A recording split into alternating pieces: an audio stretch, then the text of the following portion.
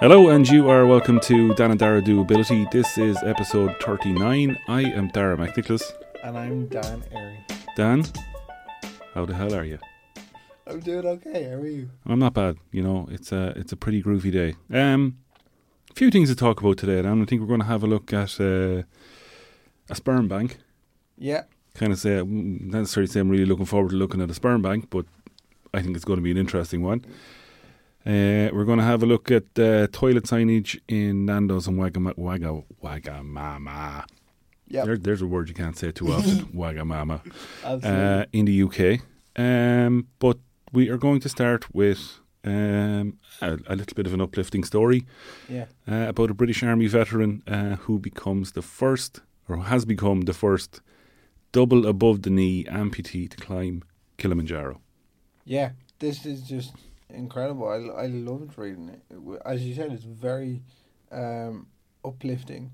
So this is James Rose. So he, as you said, he's an army veteran who lost both of his legs in an incident in Afghanistan. So he was on a tour of the Helmand province in Afghanistan with the 2nd Battalion, the Ayrshire Regiment, in 2009. When he stood on a pressure plate of an improvised explosive device, and his life changed forever. Yeah, it certainly did.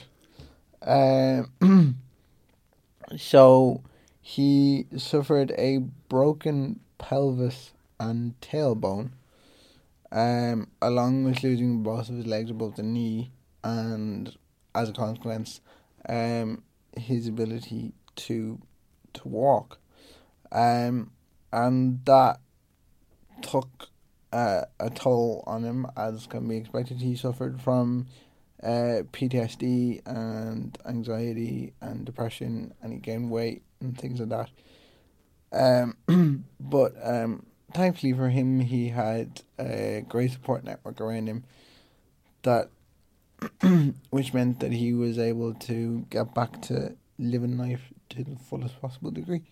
Which is great, and he then decided to get back training, and he actually competed in the Invictus Games last year, which, for anyone who doesn't know, that's an event put together by Prince Harry and the Royals, that they get veterans together to compete in different sporting events.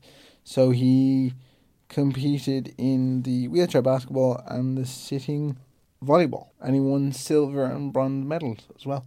And, which is particularly relevant for this, he made very good friends with another athlete by the name of Darren Young. And this is just brilliant, because he said that he was watching a kind of adventure program, and then he put up on Facebook his desire to climb, despite having... Yeah, but he wanted to climb Mount Everest. Yeah. Aim high. Absolutely. 100%, yeah. Why not? So yeah, he, as you said, his desire to climb Mount Everest. And so this is when they both came up with the idea to climb Kilimanjaro. Yeah, which is a pretty big deal. I know my brother climbed it with his son. Oh, wow. Yeah, they did it for charity. Brilliant. Yeah, so shout out to Noel there for their great job climbing Kilimanjaro. Absolutely, he has told us just quite how difficult it is. Yeah. So I can't imagine going up there as a double amputee. Jesus, fair play to him. Absolutely. And just out of curiosity, there, was that recently or a couple of years ago? Yeah. Right. Yeah. Yeah. No. They did himself and Rory off they went. Yeah, pretty powerful stuff, really, to be honest. So you started training in January 2019. Yeah. By climbing mountains in the Lake District. That's that's pretty bloody determined. Absolutely. Over such a short space of time, really. It shows the mentality that he has, and the attitude is just so unbelievably positive, which is particularly after what he's been through. Like, I can't even imagine it, like having your life changed in a split second. Like, Absolutely. And just to quote him here, I stopped twice on the summit day and decided I was not going anymore. After a long talk with my inner self and help from my team, I got up and got moving. And 14 plus hours later, we reached the top. I sat there for a bit and started to cry with joy. Incredible. Just brilliant. We'll share the article as well. There's a couple of nice pictures in it as well. Yeah. Even I suppose the picture of James, I suppose I think it just looks like he's sitting on the side of the hill there. When you think double amputee above the knee, I don't know. I'd almost think articulated joints, but it's not. Jenny, it's far from that really. They're fairly straight. So God, Jesus, it just must have been an incredible. Yeah, just even the mechanics of being able to walk.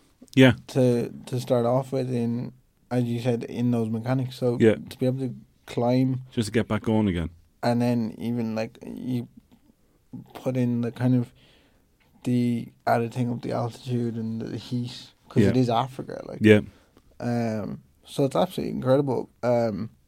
Huge congratulations to James and the team. That's amazing. He's raised over €20,000 or £20,000 for their charities, and those are charities that'll help the veterans. He said it's done an awful lot of good for his mental health.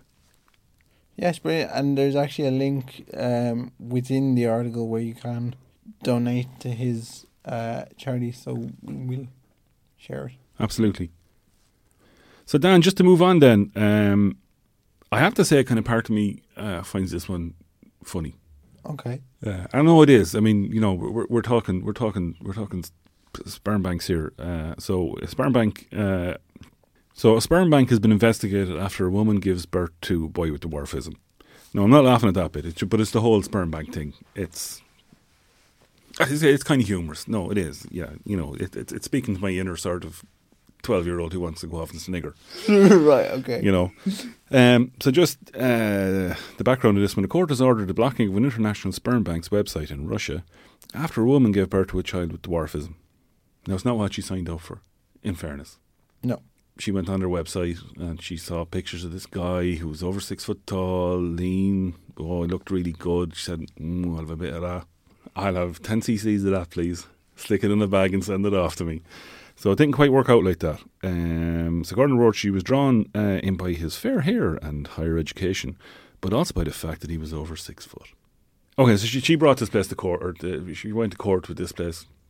Yeah. The fact that she had, there's a load in here now, but, talking about this child now who has dwarfism and who's got to grow up with this, and, the fact that her mother was, I don't know, is she reasonably happy with the fact? I don't think she is. No. And I think that's the bit that kind of jumped out at me when I read it. I mean, I know it's different circumstances and things, but that's, and I could be wrong, and please do correct me if I'm saying, but it kind of felt like it's like saying with me when I was born, because I'm, 3 months early and things, you're just going to say, nah. Yeah. There's choices to be made. I mean, there was a court case here, and I don't know enough about it, but where they're screening kids now, or screening pregnancies, and one came back and said the child had a particular disease, and then another scan came back and said they didn't. Of the same case? Yeah, of the same case, and I think it's kind of, there's an opportunity to terminate. So it's down to the designer baby sort of type thing. Yeah, no, that's what I was thinking when I read this. It's very, and that to me is just so narrow-minded. I don't know. That's just my opinion on it. Like, because when a baby is born, they're yours. Yeah, it's just another person to love. Yeah, that's it. No matter what. Yeah, pretty much. Being a parent of two children, that's exactly what you'd hope for. But your hope is that you have a healthy child. Absolutely. No, I'm not denying that. You're not necessarily even aiming high here. You're not looking for a healthy, handsome-looking child. You're just looking for a handsome child. Or, no, I'm sorry. A healthy child. Yeah. So, yeah, there is... yeah, there's a balance to be found somewhere. Absolutely. It was interesting actually because the end of the article says that the results of the birth, shall we say, are like, it's interesting because it says that it can't be tracked back to the sperm donor. Which raises another issue then as well. You see, like that's I think why I brought this up in terms of, as we were saying, the designer baby situation. Like, your kid is your kid, full stop. And I mean, hell yeah, it's gonna be difficult. Like, I can tell you from personal experience and from my parents telling me that, like, it was incredibly difficult for them to hear that, you know, I was born prematurely, and and I'm sure I've mentioned this before, but they were told that I wouldn't be able to read, write, walk, talk. Yeah, pretty much. All essentially becoming like a vegetable. And I could have easily said, no, don't want to do that. But because I love a challenge. yeah. Yeah, pretty much actually, yeah. Because there's that as well, because I can't be a challenge. But because their love for each other and because their love for me, I'm sitting here talking to you right now. And that's why it kind of just jarred with me a little bit. Just because this kid has dwarfism and it's not what you wanted, it's not what you signed up for. Like, it's just, I don't understand it. Yeah. You know, and she kind of said, what'd she say? The mum has now spoken out about the case to warn other women about the potential risk involved with this particular company. You know, you're going to buy something over the internet, Dan. You know, I know I'm being a bit facetious here by saying you can buy it over the internet. I don't think she necessarily did buy it over the internet, but it's not too far away from it. Yeah. You know, and the sperm banker's saying, Jesus, it was alright when I left here. The IVF company aren't saying anything. Which is suspicious in itself. Well, you know, obviously you're not going to say anything that's going to possibly turn up in the court case, maybe. You know what I mean? We're going to, it wasn't us, but it definitely was. But somebody somewhere is laughing. Yeah. You know, potentially. But then there's the whole genetics thing behind it as well. And you're saying there's 1 in 20,000 people or something like that could suffer from this from a genetic point of view? Yeah, it's medically called achondroplasia. Achondroplasia. Okay, that's grand. Right. No, that's another word I can use. So we will share that story as well, Dan, up at the Facebook page so people can have a little look at it. So just be careful out there, people. If you're buying sperm off the internet, you may not exactly be getting what you were hoping for.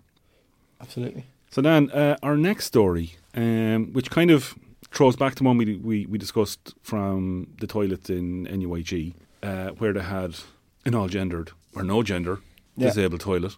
Wagamama and Nando's in the UK have come up with something slightly different. So the restaurant chains have announced they will be supporting an award-winning campaign in the UK for Crohn's disease and colitis, which is kind of basically saying that obviously we know that not all disabilities are visible. Yeah. So it's not, there's Dan in this wheelchair. Really, is he? Of course he is. He's in a wheelchair. But then there's somebody walking along with Crohn's disease or colitis or stuff like that you can't see, who have very specific needs as well for toilet, for getting to the jacks. Yeah.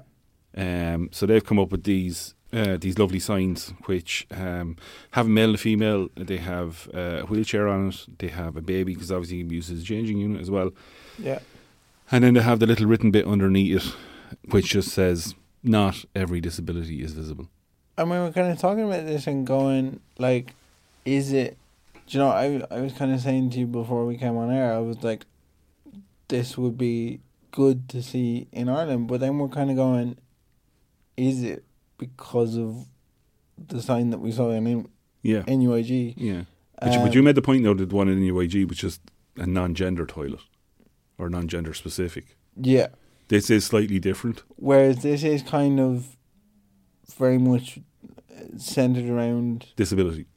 Yeah. So that's kind of where there's no, as much as there is like the standard male and female sign there. It's like it's there because it has to be there. Yeah. Do you know, like you can't through a wheelchair sign you can't obviously say that the wheelchair user is male or female. There has to be that attachment to it that comes with the automatic gender sign. Yeah. Whereas with the other ones, it was just kind of clumping it all together. Yeah. And I think that's very much so lumping it all together. It was just kind of like, it's just the jacks now, really. Yeah. Whereas I think this is positive because, as I said to you, it's specifically related to disability. So, well done to Nando's and Wagamamas. And we're hoping that'll be... Yeah, well, I mean, they do have branches here in Ireland, so, you know, we can only hope that it'll transfer over here. Maybe it hasn't, we just don't know about it, but surely to God somebody would have been up jumping out about it already if it actually was here. But hopefully they will bring it in. Yeah. And thank you for not referring to disability as a gender. Yes. Points. We'll give you brownie points for that. Okay, so good news there from Wagamama and Nando's. Yep, absolutely. That pretty much brings us to a close this week, Dan. It certainly does. This has been episode 39. 39, Dan. 39. We're still going. Still going strong. Yeah, absolutely. Knocking it out of the park. Thank you very much to our listeners and... yeah, pretty much everyone who's been supporting us along the way, Dan, with likes and shares and stuff like that on Facebook and Twitter and Instagram, and especially the people who are actually listening, who are giving up their time, which we really do appreciate. You can find us on Facebook, Twitter, Instagram, all at Dan and Dara Doability. If people want to get in contact with us, Dan, where might they find us?